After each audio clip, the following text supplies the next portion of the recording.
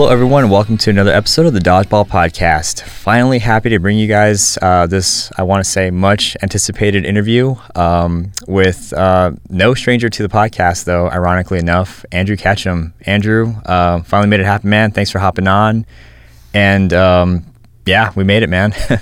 Thank you for having me. It's nice to be able to talk instead of be talked about. So yeah, I figured you might want to defend yourself, but most of the stuff we've talked about, if you've not heard, seems to be pretty good. I mean, you're a terrifying guy, big deal. But hopefully we can kind of unearth some of that and find out more about you. But shoot, man, I don't even know where to begin. Let's just start with the first question. Like, what got you into dodgeball?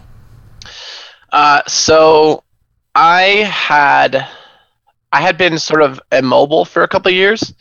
I had 2 knee surgeries in high school that sort of stopped my basketball career from going anywhere or really doing anything. And so I was in a wheelchair for my senior year of high school because from one knee surgery and then going right into the next knee surgery and the other knee not being strong enough to support the other one. So I was pretty immobile for a while. And then one of my buddies was like, hey, there's this trampoline park. Like we all go here. That was kind of like the thing in high school. Like Wednesday nights, they had a big deal. They had a big dodgeball night, like for high schools. So about I think it was a year after high school or something, I started going to these because like my knees were kind of healed again, quote unquote healed, but they could handle a trampoline. Huh. And so I started playing with cloth balls. I love cloth balls. Gross. And I'm ready for all the hate for saying that, but I love cloth balls. They were the ones they had. They always had nice new ones because it was like a company, and this is how I met Nick Factorin. Okay. Because Factorin was the manager there, and so eventually I spent pretty much every Friday and Saturday night there because I just loved playing dodgeball. I had so much fun. My friends would go there. We had pretty much 2 tournament teams that would basically go every Friday and Saturday night. Because it was at one point they were sort of just like, you guys can just come in and play. Like Nick made passes appear and dollar signs disappear. Is the best way to describe it. So okay. We sort of just would come in and play. And he was always just super nice to us because he, we brought people in, people would come play against us. Sometimes they would do a big challenge and it would be 3 of us on 25 people or something. So they saw that it was funny, but that's where I sort of gained my love for dodgeball. And then from there, I went to they started doing a no sting league there. Which was a part of NLA, which I don't know if they still do dodgeball, but when they did, that was what sort of got me to that next step. Then we had a tournament at the OC Fair, which was the first time that I met Vince, Nate, and all those guys. Okay, that's why he said OC Fair on the thread. Oh, no, he's talking about a different nice. OC Fair, which gotcha. I won't get into. Gotcha, okay. But yeah, so we met there. We started talking about dodgeball. They were like, hey, you're pretty good. You should try to come to this. I think, and I want to say NDL was 2 weeks out or something. Vince is like, come down, try to, we'll find you a team. And then I went to my first NDL tournament, and I played on Pimp Hand. Really? Yep. What year was this? And this was a long time. I guess a long time now. It's got to be 2012, 11 maybe? This was, I think this was Pimp Hand's second to last year. Wow. And I was bad. I could throw the stingers, and I could catch, but I could not, 8.5 is not a chance. Just wasn't happening. I was playing in vans. I'd showed up and I was just like, this will be cool experience, whatever. I'll just go to Vegas. Little did I know that like that would be the turning point for me, because then I started like meeting people, talking to people, doing all this stuff. I did better at foam than I did at the 8.5 Stinger.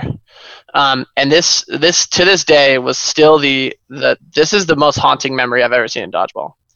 It was me and Anthony Miller against Jim. I think it was Jim and somebody else. It might have been just Jim. But it was 1-1 at this point. This was the semifinals. Like, we were like close to knocking Rise out, which would have, I don't have to like that would have been huge at that time. Jim is literally fixing his crotch, he's fixing his pants. I don't know what the situation was. I don't know if he didn't think we had a ball. Anthony Miller throws a stinger. The ball gets lodged in between his arm and his chest. And people just like lost it. He just looks up, he's looking around, and he's just like, he didn't even know what happened. And then it's just me, and I'm like, oh. And yeah, so we lost it from there. But that was my first NDL experience. We made it to the semifinals, and then that happened. And then that's when I met, just that weekend, that's where I met everybody. From there, I just started playing in more leagues, and then I got into Elite, got on Riot, and then everything else from there kind of just trickled, Gotcha. I guess. Yeah, you started, you got into Elite 2013 for Rampage, I think, is when I first noticed you. Yep. And then I won't say the rest of the history, but we'll get into that too.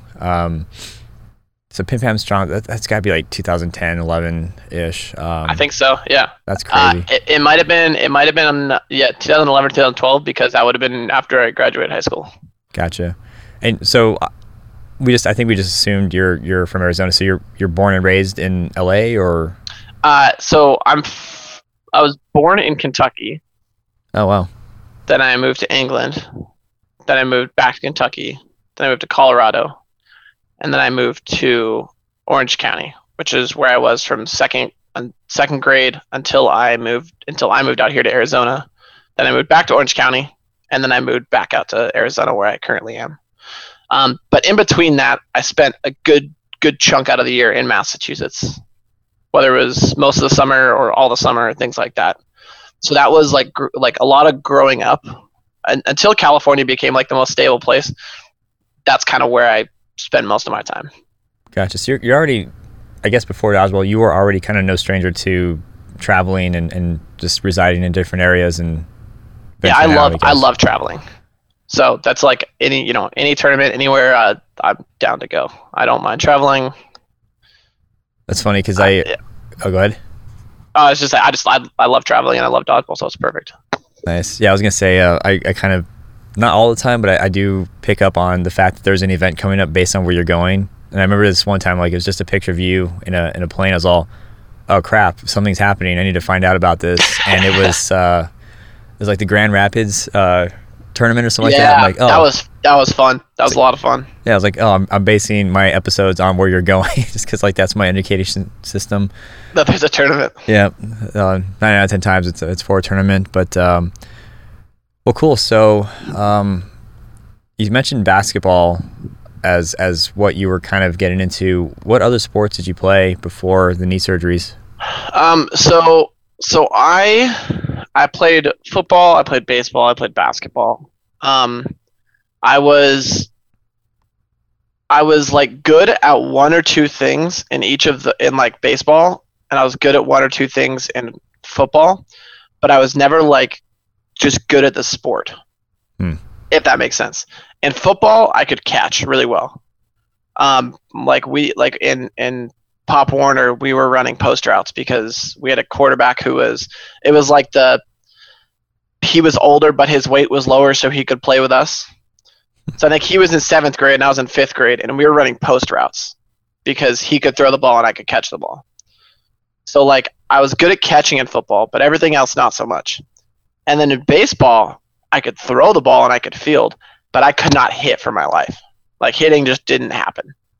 A lot of that came from. So I got hit I got hit in the knee with a pitch. Oh, Yeah, and that was sort of I don't think that's actually what started my knee problems, but subconsciously I associated that to my knee problems forever. So I would not even stand in the batter's box. dang. Yeah. Yeah. I mean, I remember the first time I got beamed was in the thigh, but that's fine. I can't imagine the knee. God dang.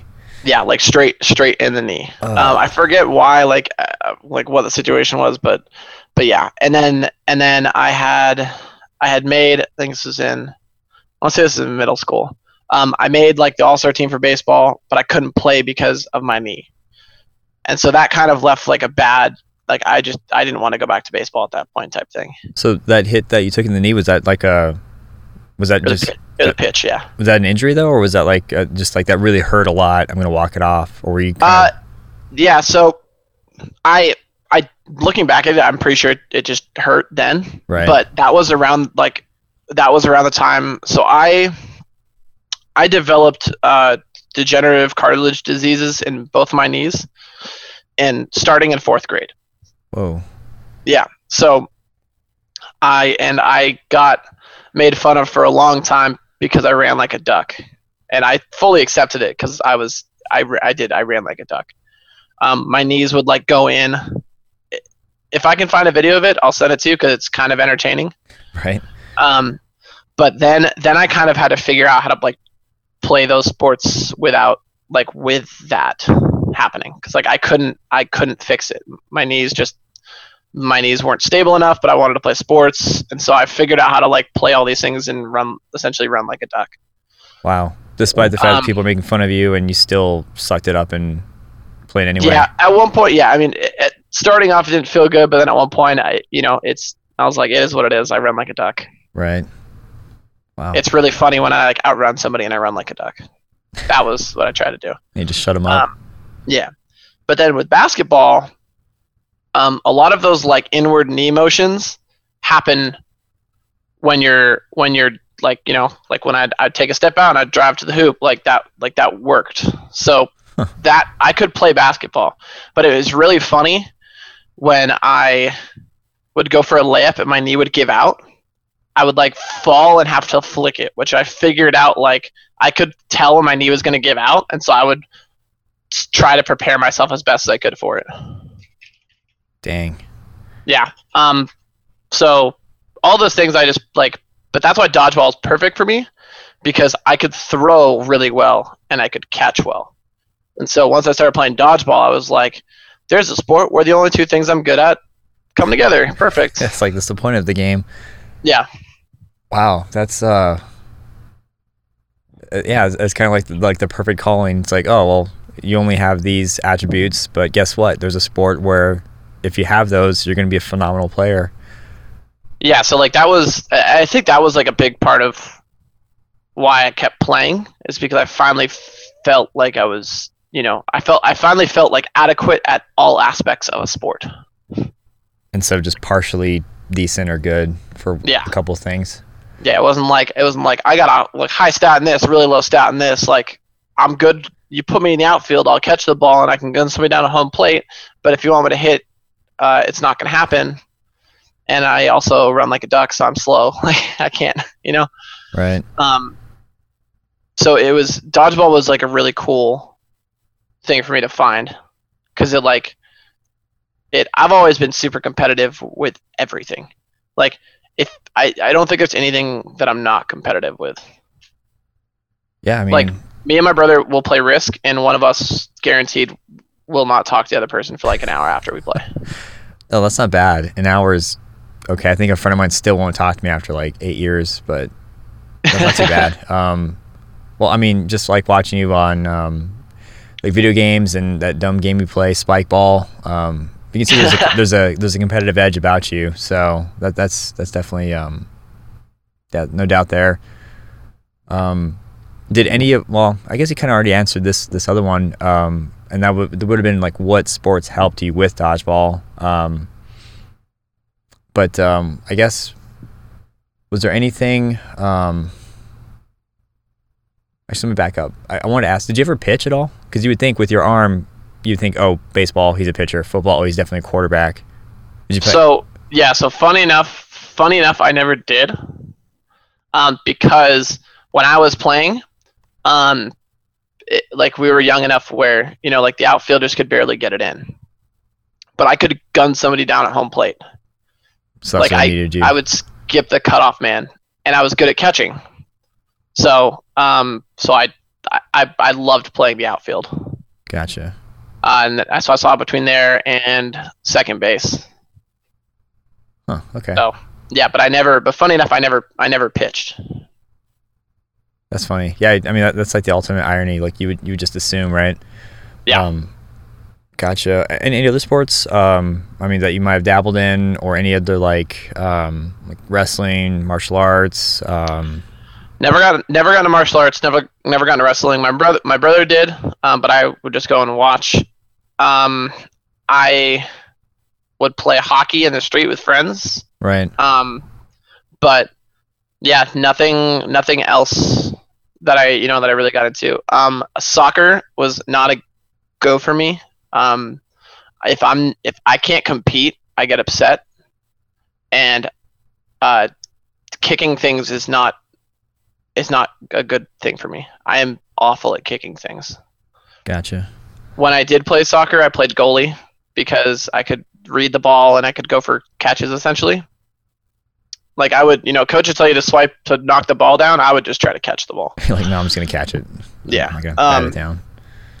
And I could punt it, but I couldn't anything else. Just not a chance. Gotcha. That reminded me of a question I didn't get to ask earlier, and that was you said you had a hard time throwing the 8.5 ball, but you started with cloth and you love that. How? Because like. Yeah, I don't know if it's just because I had never actually really played with an 8.5, and when I got there I just didn't really know what I was doing. Because like with 8.5, like, and this is what I feel like turns a lot of people off about it. Like you kind of have to work at the throw to like get used to it, figure it out, like throwing it at high speeds, like how the ball moves and stuff, and so you don't throw it into the rafters. Even though I still do it all the time. The cloth ball just made sense to me, and like I don't know. Do you grip it, or do you like shovel it, or like how do you? Let's start with that. I gripped it. I would just grip it. See, that could be why. Yeah, I've heard people not have good and I know the people in San Diego used to play with those balls. Yeah. San Diego leagues always used to have those balls, and so there was one tournament I went down there, and I was stoked. Like I was so happy to see those balls again. And funny enough, I played with Factorin for that. But yeah, no, I oddly like cloth. That's funny. Well, at least now I know that whenever some person brings up cloth, I know that you're not trolling. I was looking at your poll of like what style of ball should we play for elite practice, and I was going to comment yesterday. Funny enough, and I was like, there are 12 people here that are just lost, sad souls. I don't know who the hell said cloth, but they're wrong, and I would have taken that a completely different way now. But now that I know that you play or you enjoy cloth, I get it. I know it's not you're not just being a troll. You actually do like cloth, which is. I don't think there is a ball I don't like. I genuinely just love dodgeball, and so I'll go play anything, anywhere. Rocks, fists, shoes. Yeah, softball. Yeah. Do you have played, Oh, go ahead. I would say the favorite ball question, I refuse to answer. But I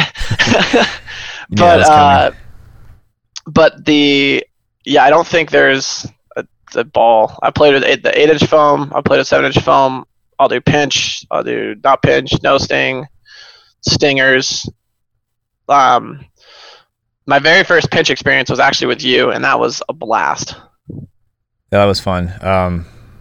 I heard about you. Well, no, I take that back. I mean, I knew about you, like with 8.5 and all this other stuff. I didn't know you.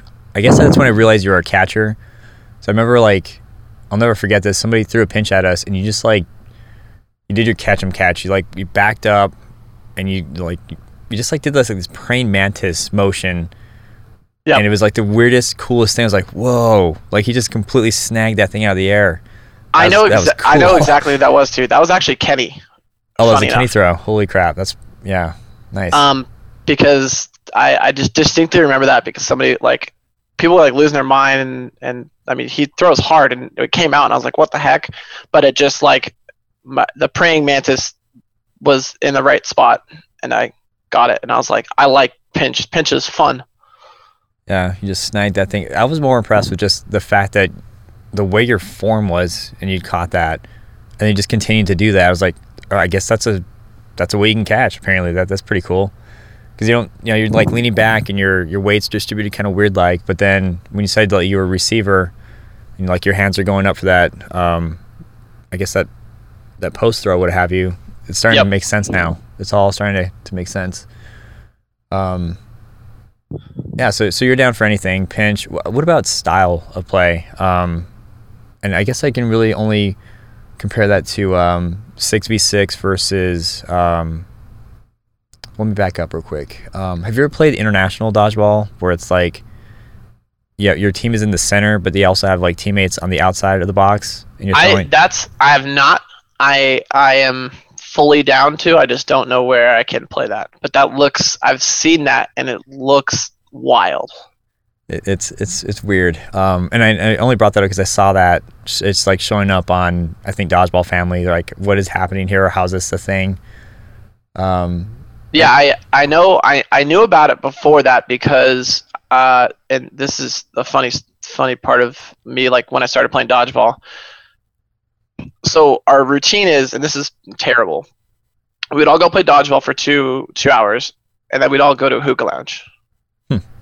And they ended up sponsoring us for our teams. Like we got shirts and everything, and they like paid for our tournament entries, but. Because like everybody would go to the thereafter, because that was like we couldn't go to bars. That was like the only place like you could all go with your friends. It's 18 and up type thing. And they were big in California at that time. But the guys there were like they would always ask me about dodgeball and stuff, and they had started telling me, they were like, oh, like I've played where like you all start in the middle and people are throwing on the outside, people throw through, and you try to be the last person in the center. So that was the first time that I had heard about like that there was another style of dodgeball. Yeah, it's like the old school, like when people think dodgeball, like especially the older generation, they're like, oh god, dodgeball's awful, outlaw it. I think they're thinking that like you got people in the center and you're just trying to hit them, and there's no real like strategy behind it. It's not like the way the Japanese play it.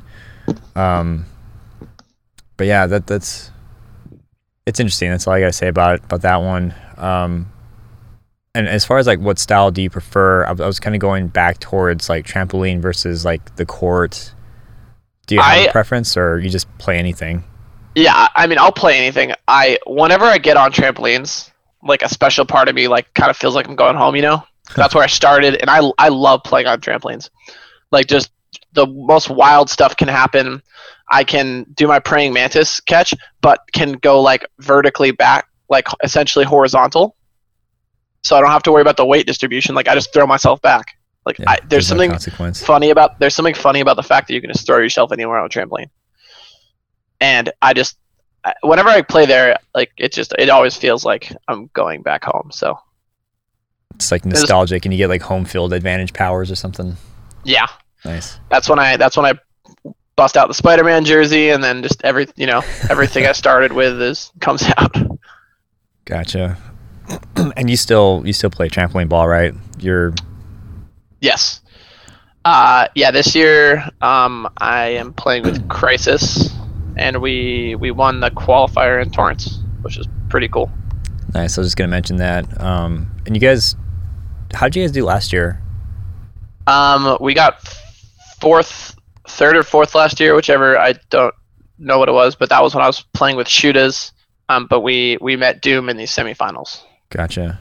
And so now you're playing with Crisis. So that's like what, Brody and Ryan and Tad. Yep. That's cool that they brought Crisis back. I was talking to Kenny about that a few episodes back, and when I first saw Crisis, it was like 2013. I was like, man, this is a really cool group of guys. I mean, they got like matching uniforms, but they're coming to like the world's awful, like the crappiest NDL tournament there's ever been. Like, dang, probably never see them again. But it's cool seeing them kind of like stick around and then resurface with their original team name. Yeah. Let's see. I do want to kind of go back and ask what drew you into Elite Dodgeball, but I also think that's mostly just your competitive nature. But let's kind of talk about that a little bit. What has your experience been with Elite from the first time you're there to now, and how has that shaped how you are as a competitive player? Yeah, so I mean, starting out like when it was just like it was a couple rounds, and then like national, like the first one I went to was the Throwdown. That was in Rochester. That was like the first time that I was at a big like national tournament, I guess. With other regions playing. Yep. So that was cool because people like, oh, like I know who you are, and like I've heard about you, I never met you, and I was the same way with me. I'm like, oh, I've heard about all these players, like all these teams, like it's cool to actually finally meet them and see them here. And so that was an interesting weekend because we didn't have anybody. There was a bunch of flight issues, so we played with 4 people the first day.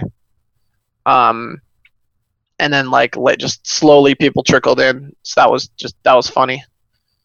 Not really, but that was really cool. Just looking at that to seeing where Elite is now. Like how many teams there are, how many divisions there are. Like there's co-ed, there's co-ed no sting, there's pinch. Like just everything that's there it's wild to me. For sure. And then in addition, throw in now what's taking place with the international scene, as we kind of talked about earlier. And UDC has always, it seems like UDC has always been pretty successful and good with the momentum. Or like, would you agree with that, or do you think they're keeping up with the momentum that's being generated with ground dodgeball, for lack of better words? Yeah, if there was no prize money at Sky Zone, or if the prize was as big as it was, I don't think anybody would go, to be honest. Really? Yeah. The max games you play. So, let's say you're in the bracket with 7 teams. So that's split up into 4 pools. Each team has 8 pools. One pool of 7 teams. You play 6 games or 6 matches. That's round robin. Next day and then you go into the eliminations or whatever to make it to the top 8. Before it was just a playoff, but so then there max you get is 3 more matches, so you're in 9. And then the next day, if you are doom and win or awesome, the max you play is 12. So That's 12 games. These are games, not series matches. Or no, those are series. So okay. You play 12 series. But so in the grand scheme of things, that's not even that's just one division of round robin. Or not even at nationals. I think you play, I forget how many games of round robin you play. But in the grand scheme of things, that's very little dodgeball. So, and it's just broken up over 3 or 4 days, and the spectating has not been the best for people in the past. So, it's the only reason people go is for the money. Gotcha. So if that money goes away, I don't think so. I don't think Elite's trying to Elite doesn't have to compete with them. It's in a category of its own. Gotcha. Yeah, I don't know too much about UDC, as you can probably tell. I've played trampoline a few times. It's weird and very foreign to me, and would take a lot of practice to even look like I know what I'm almost doing. But it just feels like there's a lot of momentum, but that could just be really good branding. Because they got the really cool posters and pictures of you guys, and obviously it's on ESPN. Yeah, so I mean that's a fun part, and it's a fun tournament. Yeah, and just seeing teams, seeing players that you don't see at Elite, that only play at Sky Zone, that's cool too. Because I'm all about just seeing people, saying hi to people, and hanging out with people. So it's cool for that aspect. But nobody's going for the play. Gotcha. If that makes sense. It does, because sometimes I forget Elite even has a cash prize. I never even think about that. It's all about the competition and to play and to go up against the best. It's and I know what that mentality is, with the NDL with their first allure of cash prize it just gets a different type of person, I guess. different type of competitor. So I kind of wanted to ask and get into the style of your play. I think by default, most people would consider you a very offensive player, but then you can turn it around and just snag every single ball out of the air. Do you have like a set mental state of how you play? Like, do you say I'm going to be aggressive as all hell right now, or do you just go with the flow, or what's your mentality when you go into a game? It definitely reactive on the situation, and sometimes that hurts me because like I'll react to something and think something will work and then it doesn't. And like so that'll happen, but I'm definitely like a reactive player. There's like always a game plan and there's always like a set, but that's kind of one of the things like about dodgeball is that like like anything can happen at any time. The game can swing like that in the matter of a few seconds, and if I can do that and swing it for my team, like I think that's a huge thing. Yeah, and I mean, I've seen both sides of it. I've seen you go wild and just get completely, shut down, and it impacts us, and we're just like, why would you do that?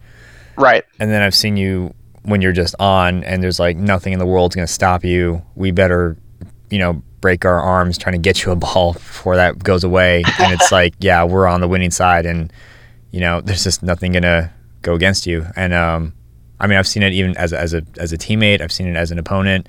I've seen it as a ref. There's just that pure reactive state that you can tap into that is just awesome and horrifying depending on where you are on the court. So I totally get that. And I was just curious if you have like this mentality where today I'm going to be super strategic or today I'm going to be really cautious or conservative. But yeah, no, I mean it depends. It depends on like what team I'm playing on. Depends like what team we're playing, because there are certain teams where like I know that if I try to go in that reactive like state, that we'll just lose. Right. And I know there are certain times where like I have to just keep myself alive, or so it all kind of depends upon. And I'm funny enough, like I'm super analytical about all this, and I watch every single game that I can possibly find. And I'll go back and figure out like that was dumb that I did there, or like and funny enough, like I have Brett to tell me these things. It's like I shouldn't have gone away with that, but I did. And like just like there's all these like certain there's a lot of different situations like in different hypotheticals that can happen in dodgeball. So it's like it's always like what happens, like every single thing throughout the game is like what if something happened differently there, right. What if something happened differently there? So it's like. So I've kind of like taken a step back and like figured out what's the best way to, not necessarily how like what's the best way for me to like play my game, but what's the best way for my team to win. Right. And that's where I really enjoy playing foam, because in foam I play in the middle, and I have a job to hit people. And either dodge or catch or react, but like that is my job, and that's kind of a cool aspect for me. It's like I don't have to worry about like I know my corners are going to protect me. Like I know that I just have to go up and hit people, and then then that's where I get to react. Like that's my that is the game at that point. It's not me doing something different. Like I just get to react. So it's it all depends on like what team I'm playing on, where I'm playing. Yeah, it does. So I wouldn't necessarily say that it's like I definitely have like there is a Ketchum game, but it all kind of varies. For sure. Yeah, I mean it's you're not some crazy rabid animal. You like there's something going on when you're doing the things that you do mentally, and then you go back and you learn from it. As you said, varies based on. I mean, you play all kinds of dodgeball, so I imagine you get like a different Ketchum based on the elements. So, gotcha. Yep. What ball? What style? What type? Like whatever. Like everything. What the degree is? What elevation? What? No, I'm just kidding. Yeah. What the temperature is? The wind speeds. For sure. I take it. I check weather reports for tournaments. Everything. Oh man, I can see you bust out with like a what do you call it, like a little thermometer, and be like, okay, I've got to play this way now, and do, or a barometer. Here we go. Cool. Well, let's go ahead and get to some of these crowdsourced questions because there's a ton of them, and I'm sure we'll be able to pull out some nuggets there. What we didn't cover with my preliminary questions. And perfect. Yeah, we're waiting for this one. So the first one is kind of like a carry-on or a follow-on question. It's one that Markel Stokes submitted, and that was, what song or songs get you amped up for a dodgeball game, if any? So this is gonna sound funny, but I have a piano playlist. Okay. Because I need to, in order for me to play best, I need to slow myself down. Wow. So when I can where some people are like, I gotta get amped up for a tournament, I'm amped 24/7. And so what I personally need to do is I just need to level set myself out a little bit. So the piano music, helps me gather my mind, gather my thoughts, gather everything, and puts me in the zone. And then once I'm in the zone, and my family knows this, and Courtney especially, I don't talk to people, I just go. I'm there to play at that point. Right. So once I get in the zone like that, I'm in that zone. That's funny. When you said you wouldn't expect this, I was thinking, okay, Celine Dion, Backstreet Boys, whatever, those are fun songs. I wasn't expecting you rocking out to For Release or some kind of little chill piano. That I'm gonna picture that now. Whenever I see you with your headphones on, I'm just gonna hear piano music and be like, Watch, yeah, it's and I've sometimes watch me play and put piano music there, and it'll make sense. It'll all make sense. That's funny. Do you have a specific song, or you just hit up piano music and then just whatever, as long as it's a piano playing, you're good? So yeah, there's a piano playing, but I have a Disney piano playlist. Oh wow. So, and funny enough, it's part of your world from Little Mermaid. Is my favorite piano song. Okay. Yeah, that nobody will expect that, but the song, it just the way it flows and everything, something about that song, just the strokes, everything, how it picks up, goes down, just everything is. I haven't heard that song in decades. I'm gonna have to. I will send you the exact song. Yeah. And then I will link it on once you post the or whenever you post the podcast. I'll link the song. Yeah. And I'll link my playlist. It's on Spotify. That's awesome. Yeah, people need to know. I need to recall this. All right. Well, quick segue question. Do you have a favorite Disney movie? I don't know if that was in the thread, but just since we're on it. Dude, when people are posting those brackets, the Disney brackets, I feel like this is right around March, during March Madness. People are like, "This is the real March Madness," and it was all the Disney movies, and you had to pick one at the end.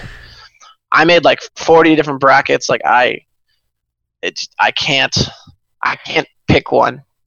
I really can't. I love Disney movies. My favorite Disney character is Winnie the Pooh, which is also funny. But favorite Disney movie, maybe Tarzan, just because of how good the soundtrack was too. Oh man, you got Phil Collins stuck in my head. I've never seen that movie, but it's You'll Be in My Heart is now stuck in my head. Dang it. Yep. I'm gonna fight it. Oh, okay. I'll have to check out that song you sent me, and I'll check out Tarzan. It's been coming up a lot, ironically, lately for some reason. We can probably spend another hour talking about Disney because I was gonna throw up some questions for you, but we'll get off that and we'll talk about that offline. Because there's just a ton. And also, I'll probably say it later, but thank you everyone for sending these. Started off kind of lame, but turned out to be pretty cool. And we'll just move on. Try not to spend too much time on one, but let's do. Sergio Leone asked, "Oh geez, how much did you cry when Spider-Man said, Mr. Stark, I don't feel so good?" We don't have 2 hours to discuss that. We're not going to go there. Let me just say there were so many of those questions I just saw, and I'm just like, I don't have the time, because once I get started on these things, it won't stop. Yeah. It's so weird you look like that guy, man. I swear to God, when I saw that picture of some I dodgeball player. had not heard that, and then somebody at work said it. You said it. Somebody else said it. Like, was it you who commented on the picture of like in the plane? Yeah, I was like, oh, cool. Yeah. These two guys met Spider-Man. Like, wait, That's oh man, good. that's freaking Andrew. Yeah. Oh crap! And then it was. I'm not even joking. I thought that's why they posted that. And I was like, oh, they're just going to round whatever, or some tournament. But yeah, it's funny how that works out. Maybe I should probably skip the Sergio's other one. That would be if you're Spidey, who in Dodgeball is your Venom? I guess that's fair. Okay. Little imagination here. If you are Spidey, who in Dodgeball is your Venom? Man.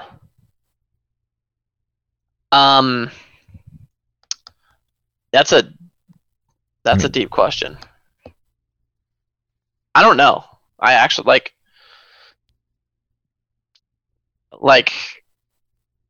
do you have a nemesis, or do you have someone that you would consider a rival that, and without trying to offend anyone or upset anybody, and we can come back to that too, because that might be a follow-on question from some of the serious ones. But yeah, I don't know. Yeah, come back to me on that. like a kryptonite. Let's see. Oh, Pan Pacific, that gym. Yes, that's my Venom. Oh, just the gym. Just the gym. Yeah, that gym's existence is my Venom. That's awesome. Let's ring bells when you play again. And that's Markel Stokes asked if is it cursed, but the fact that it would be that gym is 100% cursed. And that is that's where Brody had that catch, right? That's where Brody had the catch. That's where Eric had that catch. That's where anything weird that has ever happened to me has happened in that gym. Oh man, I'm just gonna watch that video again. Can you recall your most clutch play? This is another Markel Stokes question. Or a solid clutch play that you can recall, just kind of based on memory. I think one big one was actually for the year that we got second at nationals. We were down. It was me against 4 against Deathball, and I want to say that this was either the going into the semifinals or going into some big game. But this might have actually been the losers bracket, or for us to go into the losers bracket. But it was me on 4 with Titan, and we won that game. New Orleans, right? Yes. Yeah. Yep. And then that was my best nationals. And then I also had that the game where Kate caught during the I guess clutch. It was Nicole had that big catch on Billy, and then I got caught in, and then I got out of Serge was charging at me, and I slid back and hit the ball, kind of bobbled it for a second, and as I was going out, I snagged out of the air. That was a clutch play. But the biggest, not the biggest play, but the biggest series of plays was at Worlds in 2015. We were down, I think we were down 4-2 against Australia. And then I threw 4 headshots in a row. Hit somebody in the head, ball came back, hit somebody, the ball came back, hit somebody, the ball came back. And that flipped our momentum. Momentum was on our side. They shut down. The gym lit up. That was probably one of the biggest just series of plays, just because of the stage, just because of where everybody was. That was huge.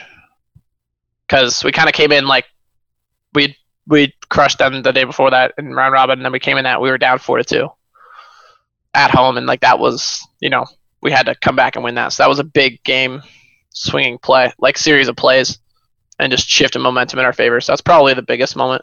And that was another one of those Ketchum's freaking hot. Don't disrupt that. Let it happen. Yeah. Yep. For sure. Yeah, we'll say New Orleans, when we took second, there was something. It was weird, man. It felt like we were losing you to the dark side, where you're just going to get in your head, and it was a done deal. And then something happened somewhere in the loser bracket where you pulled yourself out of it, but you also started pulling all of us out of it, and you just were a different person. Was that when I gave the Denzel Washington speech from Remember the Titans? Possibly. because at that point you were already like, oh, Ketchum's back and he's improved, or I don't know, he's different, but this is awesome. Let's run with it. I think that was right after the Deathball game. Yeah, I think it was right after that because we came out of that and then I was like we got this, it's fine, like let's keep going. Like I remember that. That was don't take this the wrong way, but that was the first time I ever actually saw you as a leader on the court, and that was incredible. But whatever clutch thing happened to make that happen, keep doing that. That was a good run, but kind of a feed into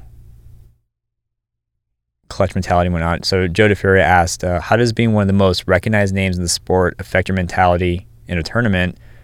And does it add confidence, pressure, or do you feel anything? But this is mostly just me because I'm so competitive and I'm so competitive with myself. Like I just feel this constant need to like keep getting better, or like keep performing. But yeah, it definitely adds pressure because like, you know, when a lot of people say like people have said like if you get out, it's over. Like it just so like hearing somebody say that. Like you know, it's hard to live up. Like people get out in dodgeball. Like that's the game.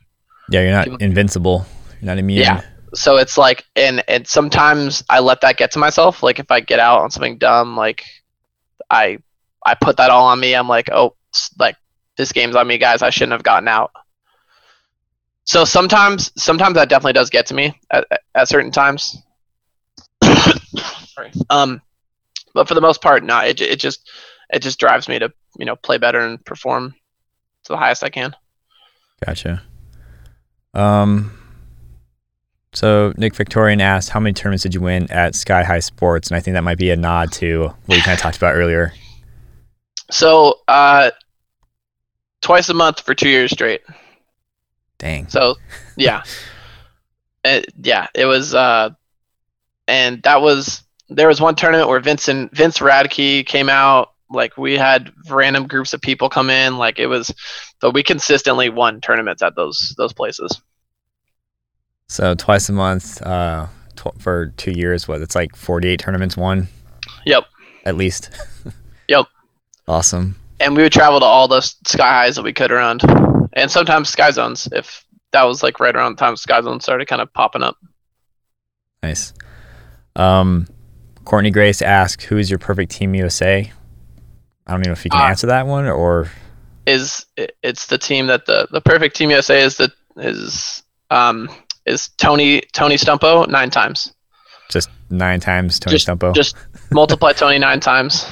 That's my perfect Team USA. And why would that be? He just great attitude, great player, great human being.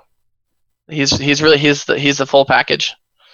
So it's hard to beat that. Nice. Great looks, you know. Just all around solid dude, on and off the court. Need 9 of them. Yep, need 9 of them. Awesome. And then the other 6 alternates are Wesley Peters. Just 6 other Wesley Peters. Yep, just 6 other Wesses. Same reasons. Yeah, absolutely. Mostly just his good looks on the side, because I feel like that's real. That's inspiring. It's got to be. Like, man, it's a lot of beauty looking at me. I'm gonna do really good now. Yeah, you have to. You can't let Wes down. So. Nice. Courtney also asked, aside from Courtney, who is your number 1 cheerleader? Ooh. Probably my mom. I was gonna say. It's hard to beat that. She goes to every single tournament she can. She'll fly anywhere. She'll watch from anywhere. Like they're the mix of Courtney, my mom, Mike, my mom's boyfriend, and my brother are probably the biggest dodgeball fans. Like actual true dodgeball fans. Like they just go to watch. Even if I lose, even if I'm out, and like I'm off somewhere else, they're still watching. They're like, you'll get over your loss, like whatever. We're watching the fun, like, you know, like right. They just want to watch dodgeball. That's cool. And yeah, you're right. I mean, they're always there. And Stephanie almost had me convinced to reach out to your mom and just put her on the podcast when we were having our misfires there. She would be a good. Honestly, like if you want to interview a fan, like ask her about that's. We have very few like just true dodgeball fans. Like don't play, just like the game and follow the game and the players. I might. You never know, man. Because it would be cool to really hear a complete outsider's perspective, but just understands enough of it to be able to comment and talk about it. So that's I might do that. Yeah, it's like because it's we always hear from players, but it's like it's even sometimes like when she's telling me about things, it's like I don't notice these things, like I don't see these things, like as a player or like as an organizer, but like what about as a fan? Yeah, for sure, because we're so close to it. I don't know about this one. Markel Stokes had asked previously, "Are you ready for the combine?" I'm going to say no. You probably weren't, just from talking for the past hour and a half. That's definitely a dated question. I was gonna say as of 9:30 in the morning, that when I still didn't have my keys, I was not ready for the combine. Right. But once I got the keys unlocked out of the car, then I was ready. You're good to go. Yeah. I don't know who wrote this one because it didn't transfer over, but what was more satisfying, breaking your homie Brett or breaking your homie Ethan? Oh man. Who did that one? Probably all right, let's say Ethan because he wasn't on my team at that no, he was on my team. That was co-ed, wasn't it? No, I was on Riot. So Ethan's because I was playing against him. Brett's did not feel good because that was like right before Elite. And the second he shout out to Brett though because he caught that ball, but like the second just something seemed off and like his finger went back and I was just like, oh no, just the classic like state of Arizona teams. Yeah, I'll leave it there.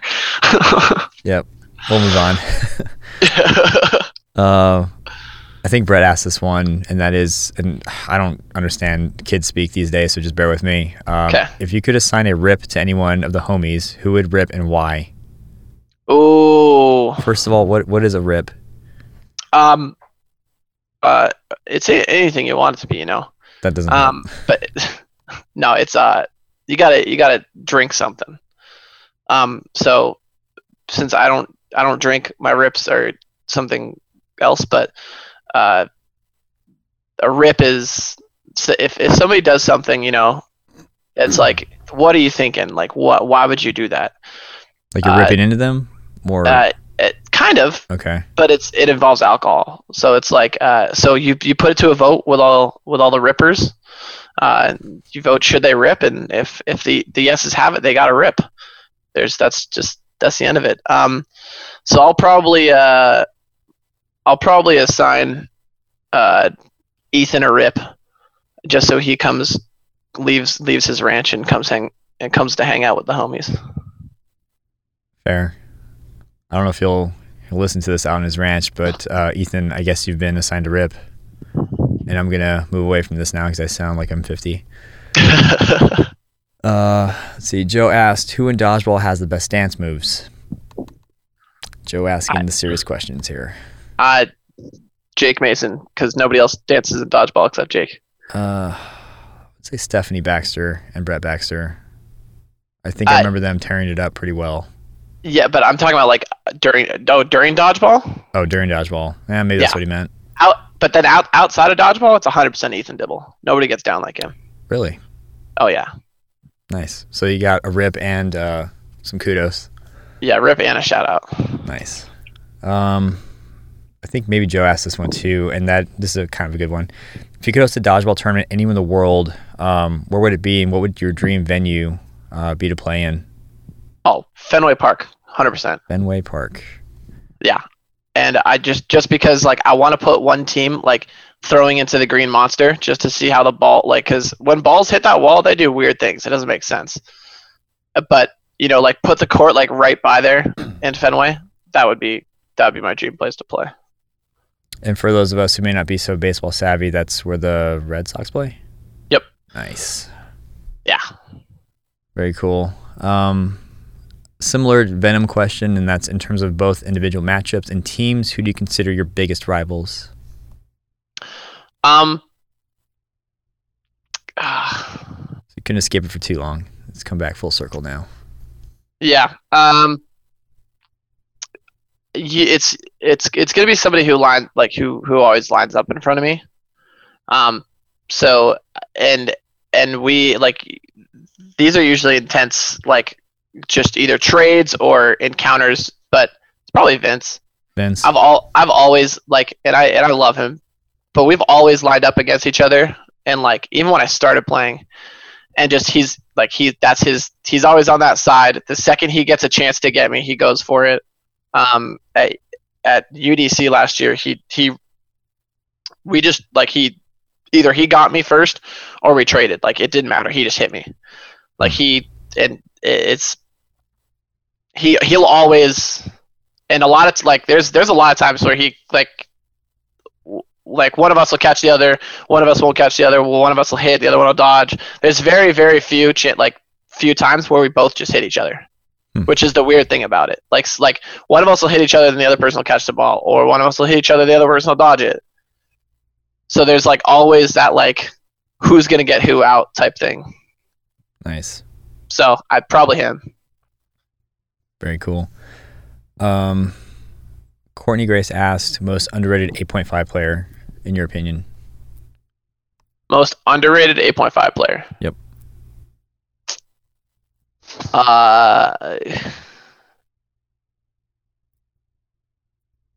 Putting you on the spot, man. Who's your ideal Team USA? Who's your best cheerleader? Who's the most underrated player? Most underrated 8.5 player is Mark Cisravi. He just has great pump fakes, and I think his people don't respect his pump. So he's the most underrated 8.5 player. What team is he usually on? He plays in Canada. Okay. Gotcha. Yeah, dude, so you're drawing from everyone, everyone that plays, not just U.S. or elite-based teams for these questions. Dan Levine asks, I think I kind of side with him, even though we kind of talked about it briefly earlier, and that's, I'm old and don't understand esports. I don't think you can sell me on them as a spectator, but I'm trying to understand what people who are Dodgeball's elite athletes get out of watching them. Yo, watching, and I think this kind of attributes to like what we could have, like watching people who are really good at something, for like just me being super competitive, like watching people who are so good at something is just cool for me to watch. And kind of like with Dodgeball, with a lot of esports, things change just very quickly, just like that. And there are like players to follow, and like just if you understand what they're doing, it makes it that much crazier. Which is why like people outside of Dodgeball watching people play Dodgeball, like at first might not understand it. Right. But if you play Dodgeball and you see somebody doing something, like you're like, how did they do that? That's crazy. Like they don't understand like what just happened. So it's just that a lot more people are in these games, like in those esports, like play these games things, so they understand what's going on, and so there's a larger population for people to be a part of it and enjoy it. Gotcha. So I think I mean, you get like hundreds and hundreds of thousands of people, sometimes millions, watching like their big world championships. So. Do you think, and this is kind of like it's taking a lot for granted, but do you think that the same type of following that esports gets can ultimately one day be Dodgeballs? Yeah, I mean, it definitely can. Like there are a lot of games like just that kind of started like that weren't that big, and then a company releases a big game, and like it progressively gets bigger and bigger and bigger and bigger. So like, I mean, it's tough to say that like it'll be as big as, you know, some of these esports, but like it could. I think everybody just needs to, as crazy as it sounds, like do their part, share everything they can, post videos, take videos. Like that's how esports got so big, is because people started streaming, so other people could watch them play. So I don't know if it's like just streaming yourself, not your whole team. Like that, you know, like when do we ever have like a camera just follow one person in Dodgeball? that could be something cool. Like, I don't know if that's the answer, but like that's how these streamers do it, and like that's what got these to people started following the players, then people started liking the teams, and then from there people watch the teams play. Gotcha. So Yeah. maybe that's something that we can try. Like maybe that's the next step is, follow players, then follow teams, then follow championships. That makes sense. And because like I can stream Elite right now. Like let's say there's a tournament going on and I can stream something, and maybe my extended network might take a look, but they don't know who to give a crap about. Like they just see. They don't know who to watch. They don't know what they're watching. They don't know why. Yep, and a lot of times they'll miss those really good players doing really good things because they're just trying to figure out what's going on in the court. Not only that, but there's no like I'm not going to be endeared to anybody specifically. I just see six guys or 4 guys, 2 females playing, and yeah, you might appreciate the action that's going on. And this is kind of how I look at like streaming sports. Like, yeah, I can kind of get, okay, so-and-so's doing really good at Fortnite, like they won or whatever, but I don't know why I care about them. But if I watch them and follow their channel, understood their personality, understood like their background, might buy into it a little bit more. So I think, and me and Tillman's talked about this in like the very first episode, there's got to be some way where you kind of mentioned where we can follow a team, but we can get that personality injected into it, so that way people build a following off of them and start to care. And one thing that I think is actually really helping is that we're professionalizing the team names, but we're also saying like San Diego Rise or New York City Goats. Right. You have to have some personal connection to the team. Exactly. And it could be as simple as whether it's by location, whether it's by the player, whether it's by whatever. Like. Yep. And it works with Team USA because like even throughout the whole like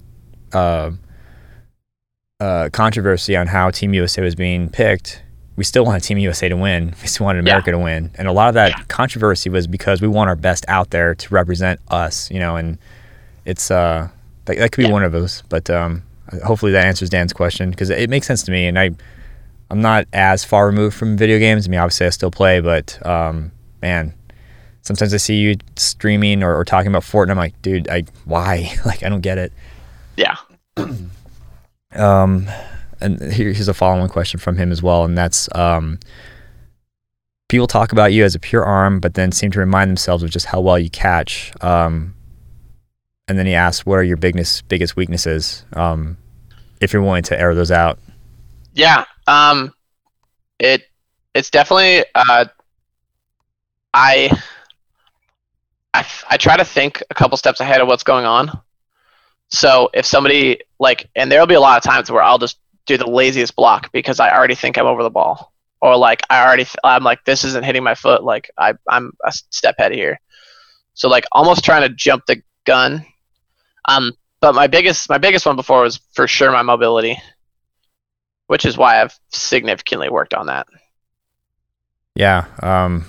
You've been thinning out a lot since you started this endeavor, and I think you've received some comments about that. So if mobility's worked on and you get that springiness back, and you thin out some more, do you feel like that's like your next biggest plane to break through? Or yeah, like I think the difference between like good players and great players is they can do one thing, or like you're good at 2 things. Like mostly great players have 2 aspects to their game, but the best players can do everything. That's just the way I look at it. So like I think that like I just want to get my dodging as dodging, mobility, like movement, anything like as good as it possibly can. So you can have the best arm out there, but that's not enough for you. Yeah. Nice. Aaron McCormick asked,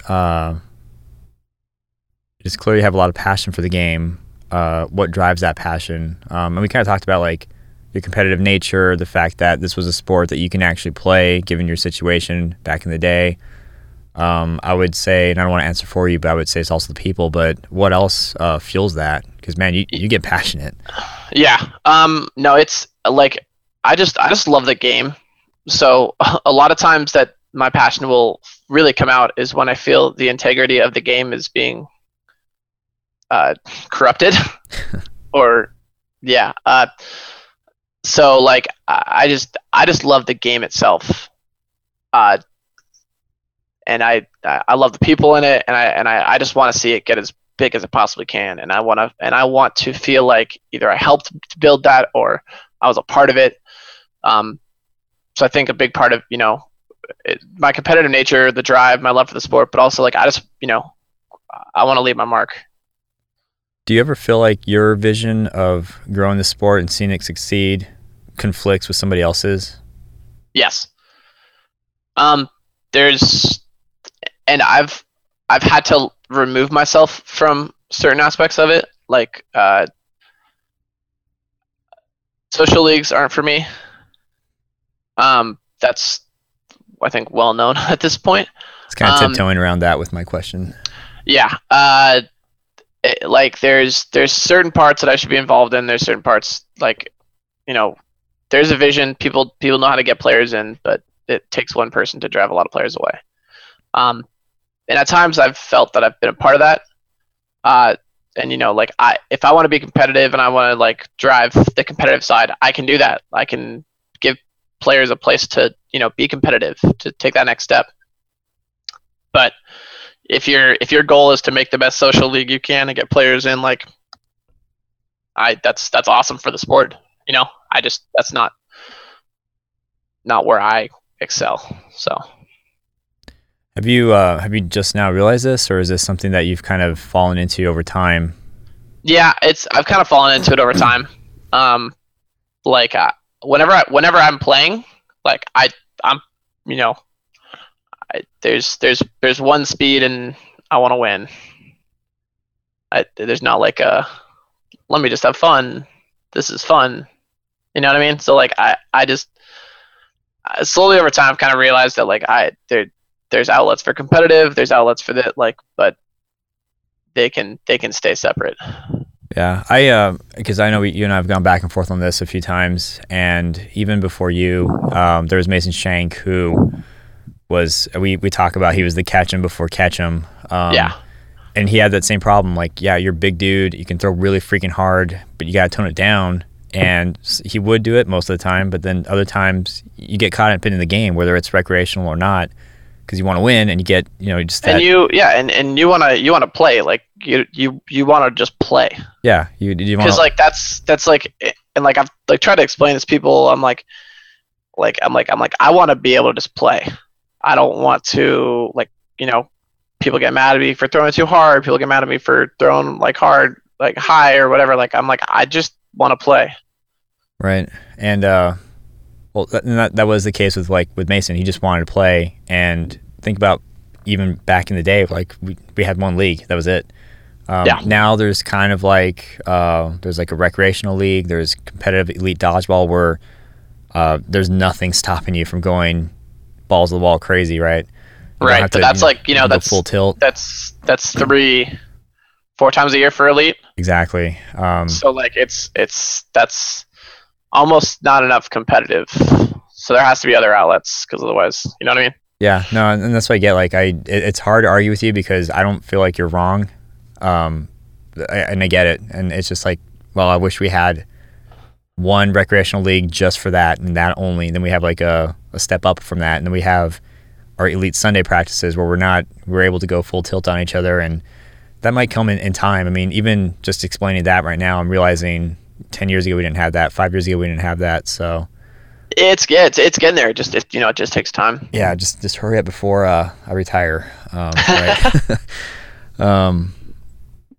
Yeah, I mean, obviously, yeah, and that's why I asked, like, your vision may differ from somebody else's, but it still comes from a place of love for the game, and that's what I feel like is my when I get heated or when I'm like arguing with you, I'm like, he means well. Like, he loves the game. You can't get mad at somebody that loves the game for too long. Yeah. So yeah. Cool. Well, moving on, and speaking of change and future, Andrew Fortner asked, what do you want the future of dodgeball to look and play like? Perfect time for that question.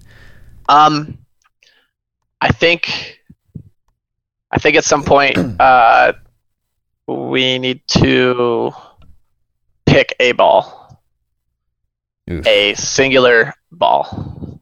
What that is, I I don't think I'll see in my lifetime. But I think like that's the biggest thing that dodgeball is missing is unif- uniformity.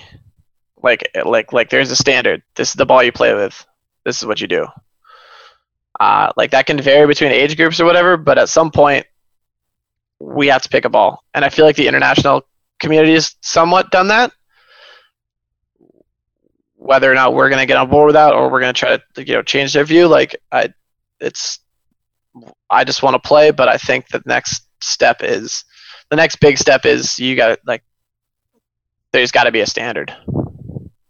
So in your future, standard is one ball. We're all 100% bought into it. This is the ball for competitive dodgeball. That's how you envision it so far. That's your ideal.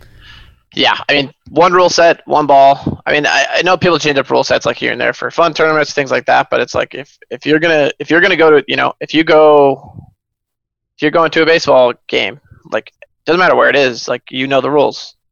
If you're going to a football game, the rules. Now there's some differences between college and professional, like little things, which if you want to do that's fine. But for the most part, like there's a standard of rules. You know how the game works. That changes depending upon where you go, just in the country.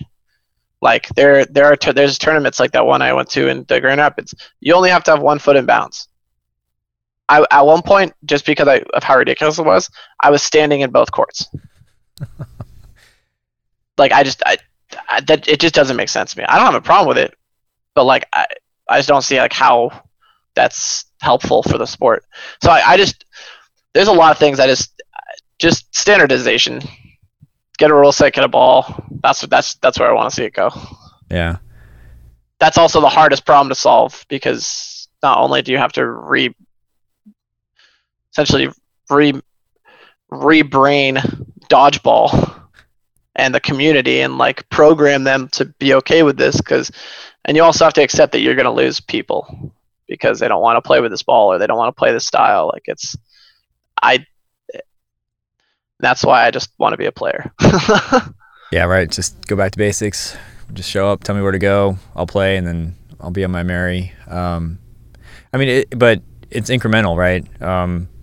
NDL came out with the 8.5 rubber ball, and then they said no pinching, and there was a lot of gripes, but people evolved to that, and then Elite comes. I'm just obviously fast forwarding a little bit here. But Elite comes and the dimensions come a lot closer now. We're way closer to each other than we used to be. And then you see the moves that USA Dodgeball's making. So, I mean, there will be a day, I feel like, where there is one standardized ball for competitive dodgeball, and you'll have like those slight variations like you would see in the NFL and MLB. But, yeah, it's just going to come in slow changes over time. I don't think it's going to happen overnight, but I feel like it'll be there.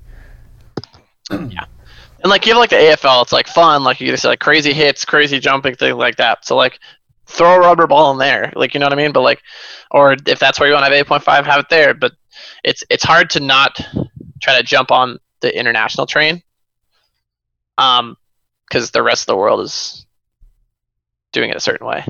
Well, I mean, we have still yet to adopt to the metric system, so maybe it's an American thing.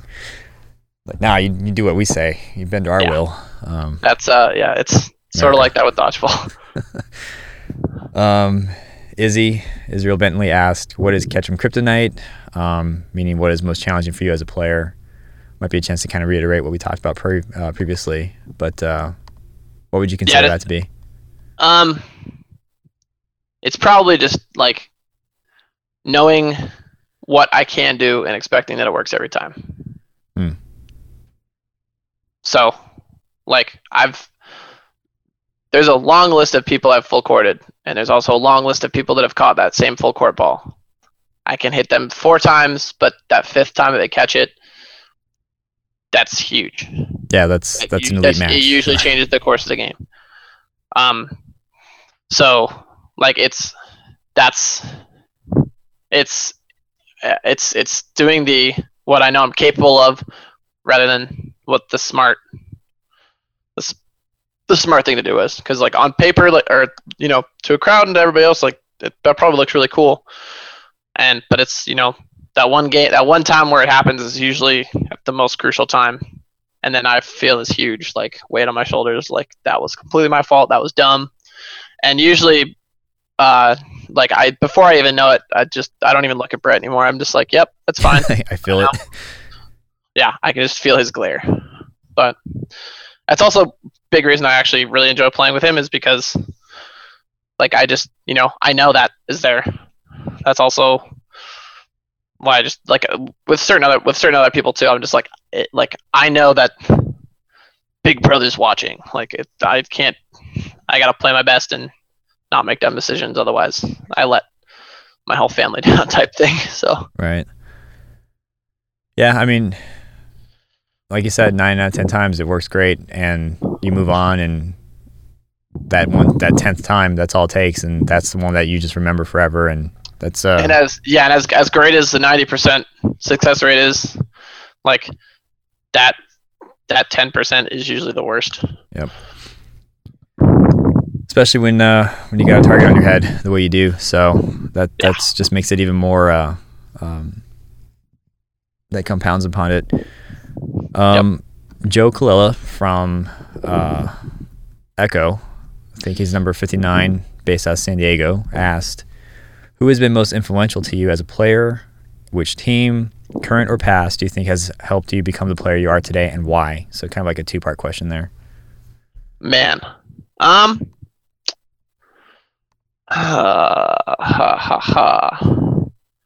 Influential player? Yeah, who's been the most influential? Probably Nate. Nate and Brett. And then Pine. I put all three of those guys because they have always, they know what I'm capable of, and they always have my back, and they always tell me like hearing from Pine, like, you can be the best player in the world type thing. Like right now he's, that's the number one guy telling me I can be the best. So like, I'm like, okay, well so I need to do something different. I need to change something. And it's just how much they've made me realize that there's more than just blasting people. And like, that's the game is more than that. And that I'm, this isn't smart because you're worth more than that. Like just the different angles that they made me look out of the game, which is a big part of why I like Dodgeball so much, is like just all the different aspects that they've brought into the game for me. And it's not like barraging you for messing up. It's like a coaching opportunity. It's tapping into the better person in you. Right. And it's like, sometimes I'm like, I know, I just, I got excited or whatever. Like I saw the opportunity and took it. That 1 out of 10 times happened. But yeah, just they've always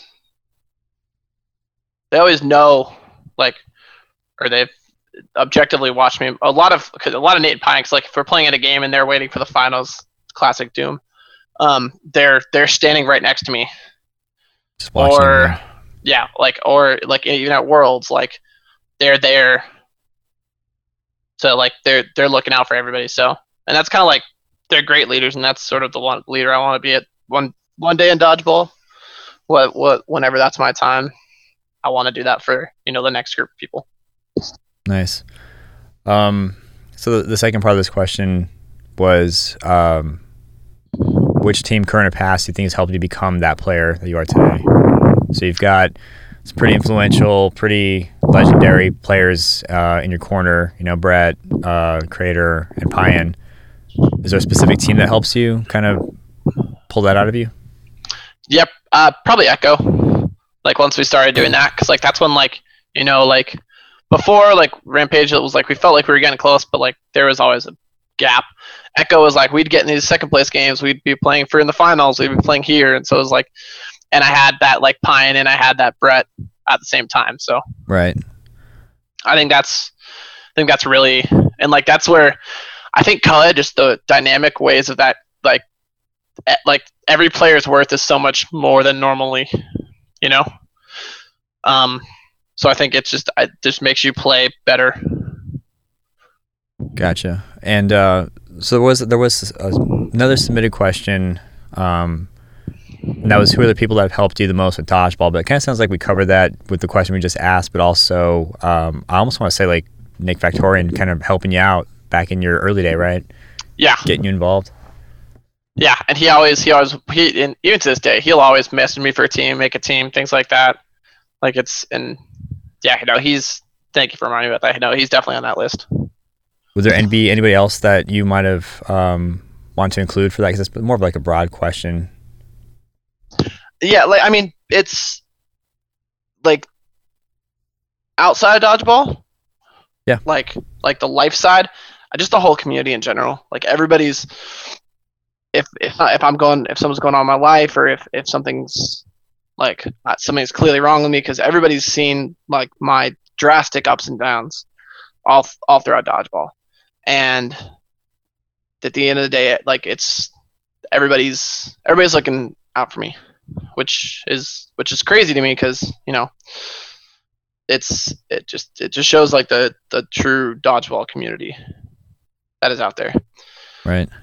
And everybody supported me in decisions, good or bad, and just wants the best for me. So I guess really everybody in the dodgeball community has shaped my life in some way, shape, or form at some point, probably when you needed it the most. For sure. Well, let's go to a funny question then. I was going to get really heavy. Joe Colella asked, if you were cast as the Terminator in any one of the movies in the series, which one would it be, and how does that Terminator correlate to you on the dodgeball court? Oh man! Wow. Do you even watch the Terminator? I've never actually fully watched the Terminator all the way through. I've just watched like parts of it. Oh boy. That was like the one that like everything else but that was the one that I sort of just never fully watched or got into. I feel like it was because around the time it was released and just everything else, but the first two are good. You don't need to get into anything after that. The first two, though, it's like I saw Salvation. Was that the one with Christian Bale? I think so. Yeah. I dropped off after 3, so. Yeah, and then I watched the last one only because Emilia Clarke was in it. She couldn't even get me into that one, but I understand. I'm not sure I can accurately answer that. I have a fanboy question. Who's your favorite Game of Thrones character, and why? That's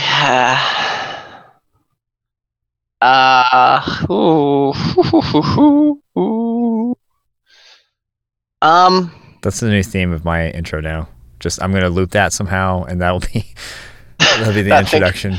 That thinking noise. Whatever that was. It's probably me and my brother's favorite, but Jon Snow. Mm. The rise, the fall, and the constant realization of himself becoming what he's meant to be. Nice. I could probably dig into that, but I think it can be inferred what that means to you. Let's see. All right, this will be the last one from Joe, and that is, at your stage in your dodgeball career, which team would you rather play on? A team full of old but wise veterans, or a team of players your own age? Why do you think that type of team would benefit you in the future? I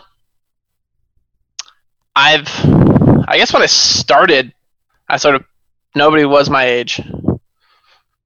Like, I played with Dave Benedetto. One of the grand sages. Yeah,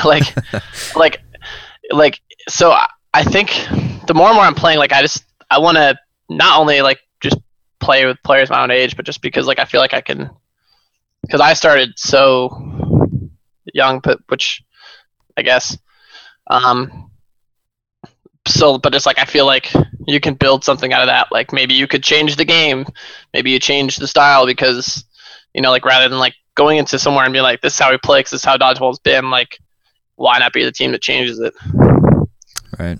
Like, basketball is a certain way, and then the Warriors come along, and, like, basketball's changed. or like certain things, like just certain teams and certain situations have just changed the game.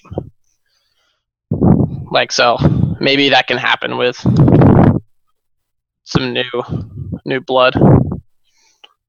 Well, it's like it's kind of like the reverse, right? Like you when you first got into competitive dodgeball, I mean, this was like the NDL. You were playing with some of the wiser veterans, I would imagine. Yep. But it's like the competition has now caught up with the experience, if that makes sense. So like you do have young people like who's that kid again? Elijah Hashimoto, that are freaking 16 years old, but they're getting it. Like they're getting the strategy. They're picking up on the competition already. So, it may not be enough to be an old but wise veteran, because now you have to contend with a 16-year-old that might actually understand the game as much as you do. So kind of a scary thought, but a cool one, especially since we can have a lot of future talk on the state of the game a couple years from now. But all right, so I did get a couple anonymous questions, and I did kind of sneak some of those in previously, but this was like another two-parter, and this was, my question is, why have you switched so many teams? Most of the top players seem to stay on one team and have that consistency. Defend yourself. Yes. A lot of it has been circumstantial. Some of it not by choice. Some of it by choice. There's also been location changes, and wanting to be able to practice with people. So it's, I wouldn't say necessarily it's like a like I'm just trying to find the best team type thing. I think it's just the best situation. Because for the most part, I've stayed on the same teams in Elite. So I'm assuming this is for a UDC question. The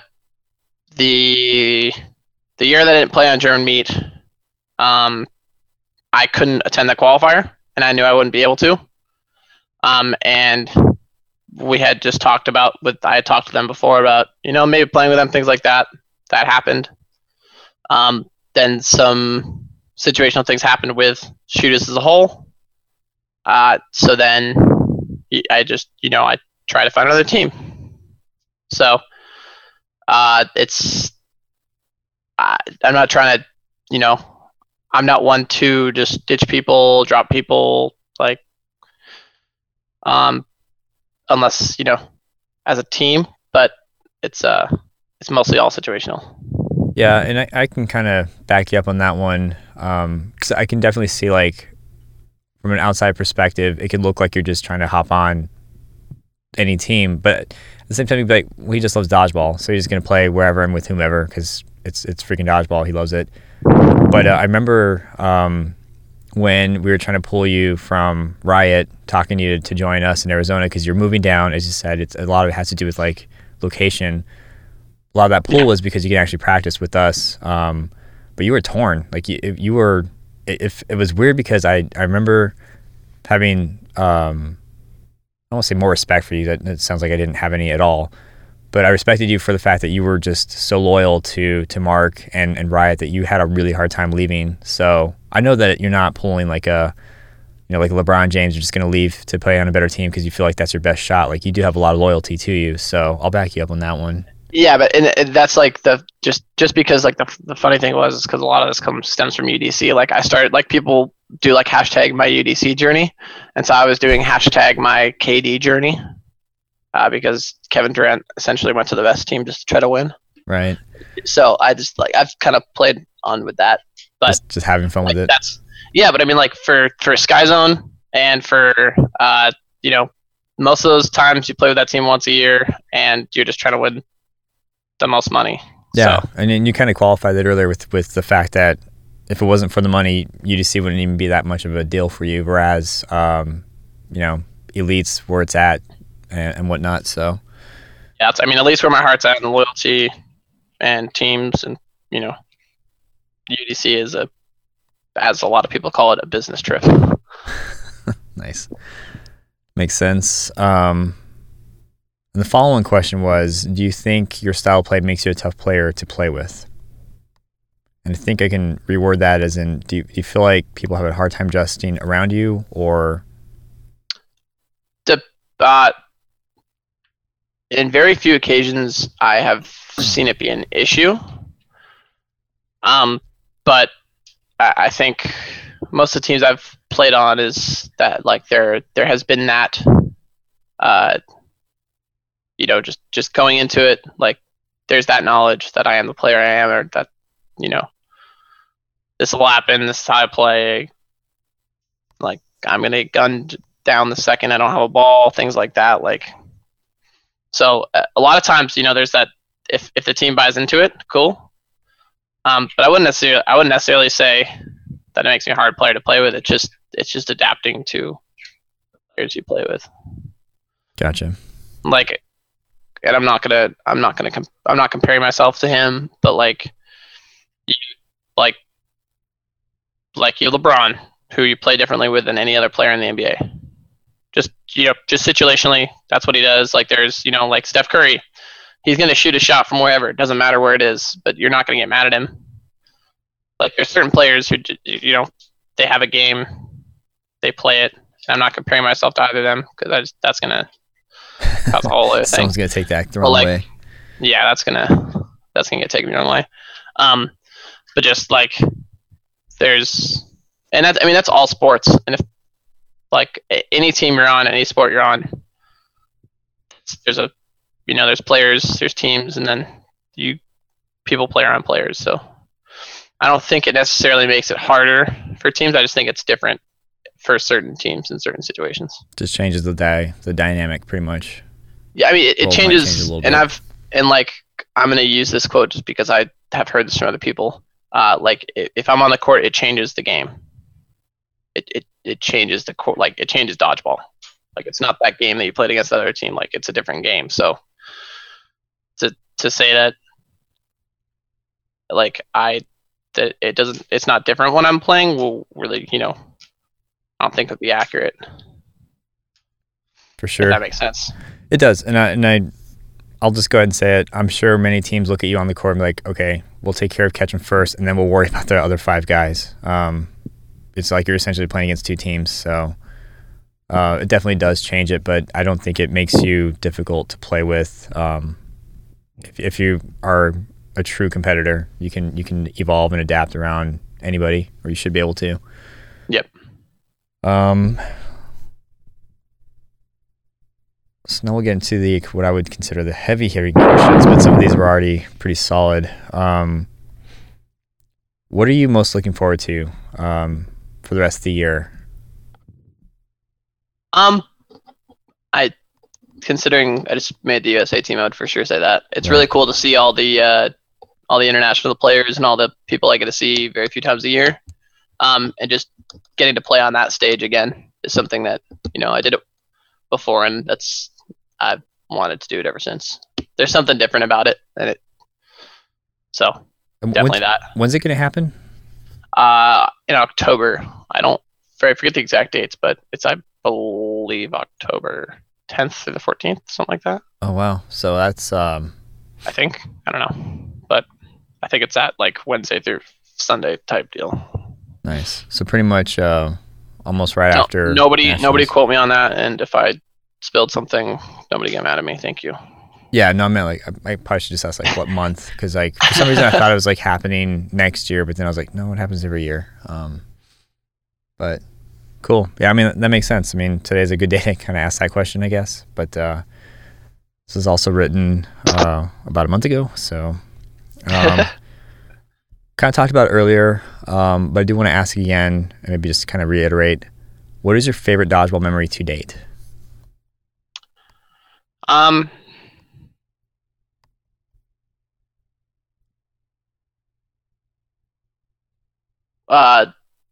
So I have 2. My favorite dodgeball memory is probably the first time I showed off to Courtney my dodgeball skills. Aw. And everything from there. We've been together pretty much since then. So is that what won her over? That's yeah. She won't admit it, but it was the dodgeball skills. But no, I mean, probably it's hard to beat winning a gold medal. For sure. Let's talk about this showing off for Courtney though. You gotta walk me through that. I would just, I would just try to like do crazy catches or, crazy flip throws, things like that. Like things that just, just whatever I could do. I'd be like, watch this. I'm going to catch this. How would she watch you play then, or? Yeah, Courtney has been watching me play dodgeball for 5.5 years. I mean, like, did you actually get somebody to come watch you play dodgeball, or was she already there? We went on a double date to this place, and they pretty much watched me and my other buddy play dodgeball. That was our double date. And that's where the showing off began. That's where, yeah. Nice. But I to be honest, she's a big part of why I'm into dodgeball as well. Because she has always just same thing, supported me, but she's always been like, go do more. Like, like when I was starting, she was like, you're good, go play, like go find that competitive place. Like she always pushes me to be better as a person and as a dodgeball player. So big shout out to Courtney. Awesome. Very cool. One of my newest favorite questions came from you actually. And again, probably touched up on it already, but just want to ask anyway. What do you want to achieve in dodgeball, and what keeps pushing you to get better? Talked about like the competitive dodgeball aspect in you, but what do you want to achieve overall? Like when all is said and done, and heaven forbid you're retired, what does that look like for you?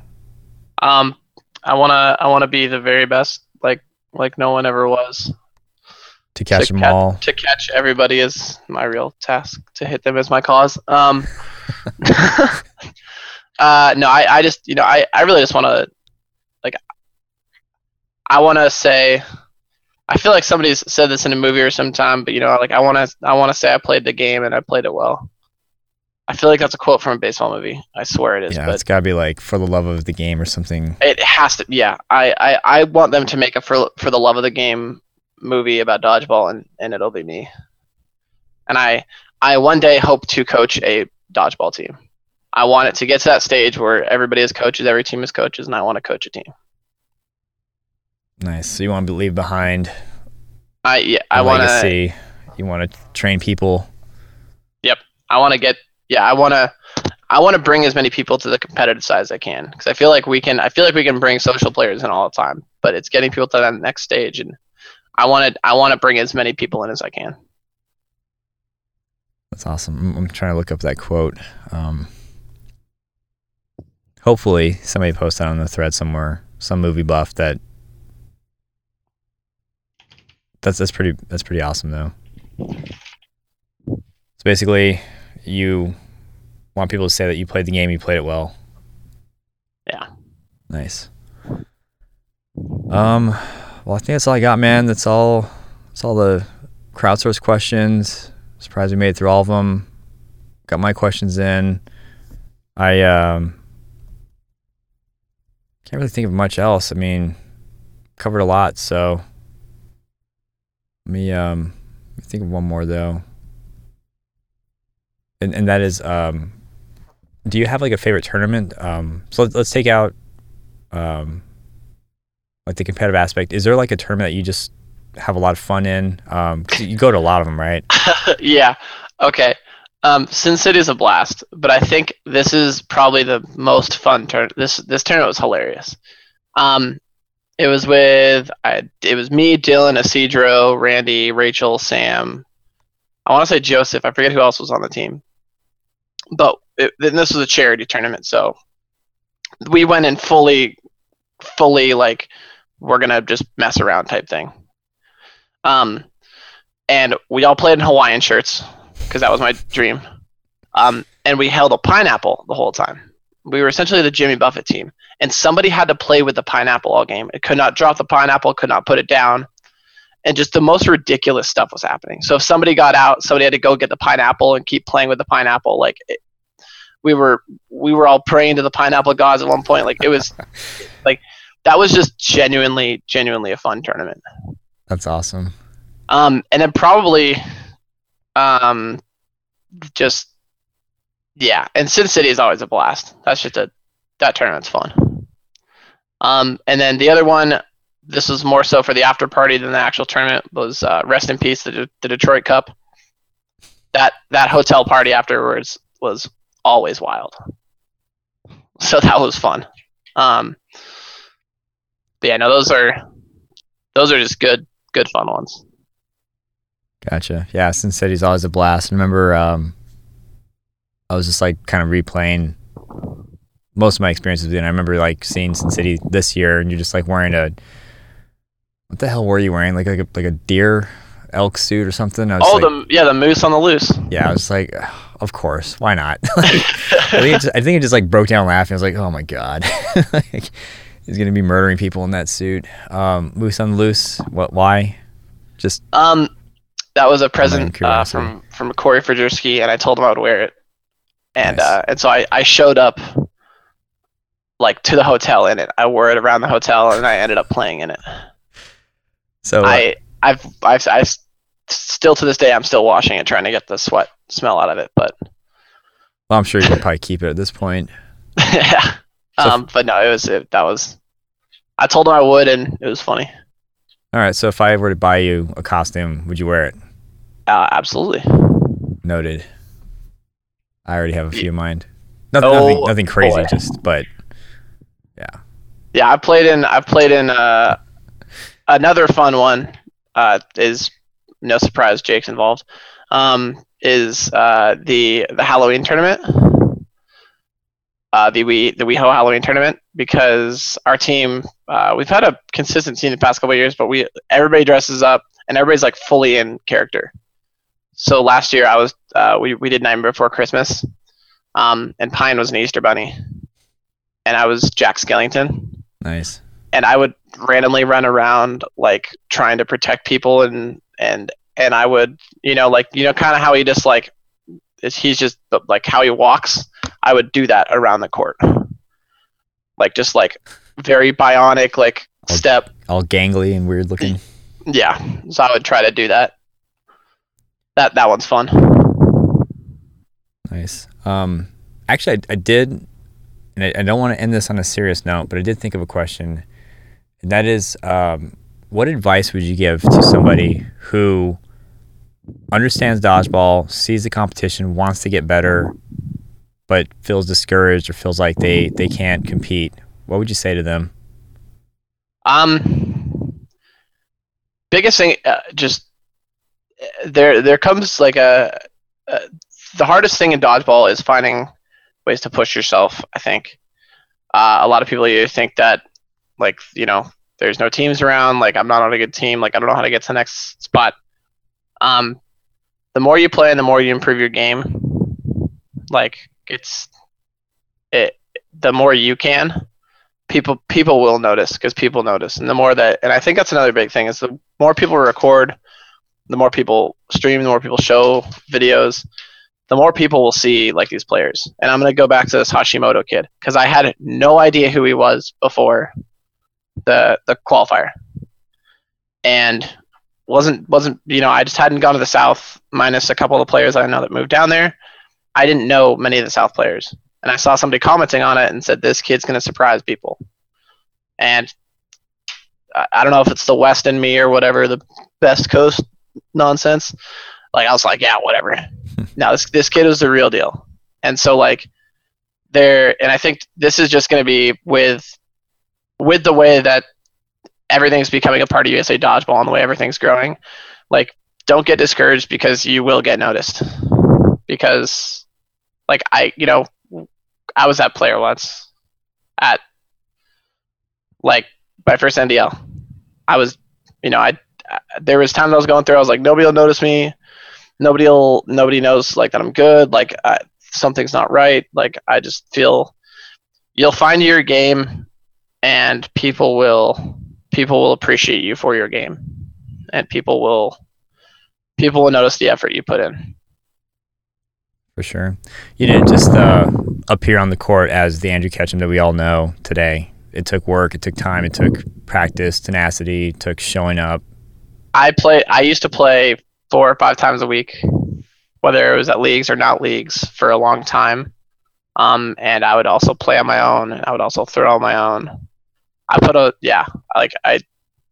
And it's some people like my 8.5 throw. Some people have said like, yeah, oh, like you just have a big hand, like whatever, like that's how you can grip it and throw it.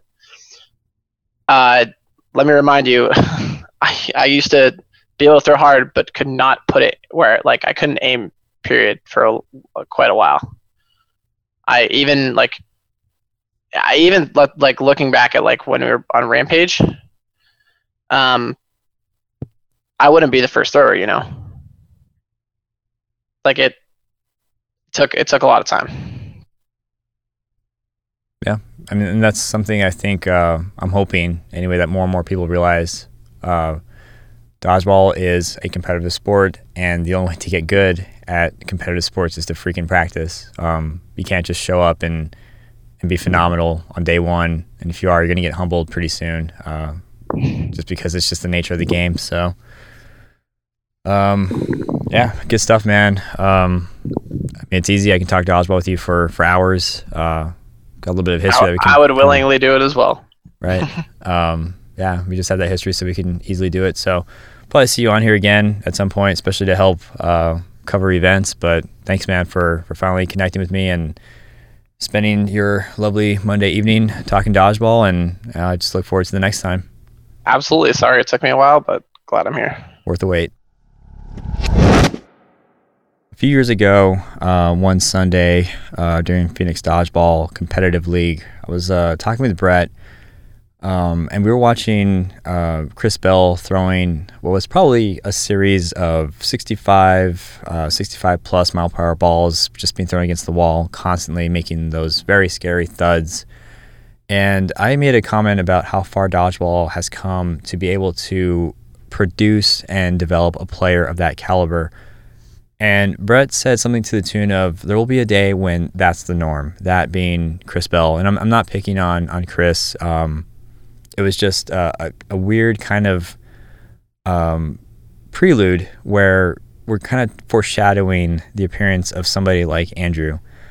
And what I would dare say is not just Andrew, but the competitive players that have been entering the fold since 2014 when Elite found its momentum and continued to grow and evolve into what it is today. And it's just incredible. I really thought what kind of monster would have to come to surpass that level of play, and it's just awesome watching this unfold. And I really hope that this episode kind of deconstructed that. I hope that it kind of showed Ketchum in a new light as somebody other than someone who just racks up a pretty high headshot count, and just shows what can happen when you persist at something you love. Again, it's just awesome to see the evolution of players, of teams, and the sport in general from my longevity with the game itself. I really hope that you guys enjoyed this particular episode. I'm super appreciative of all the questions that you submitted and for your patience, because something like this I just could not rush, and so I wanted to make sure that we had plenty of time to get involved and get into the good old dodgeball chat and mindset. But obviously I'm a little tired now, so I'll just leave it at that. And that being said, everybody have a great Friday evening. Thank you so much for your support of the podcast up until this point, and have a great rest of your weekend, and we'll catch you next time.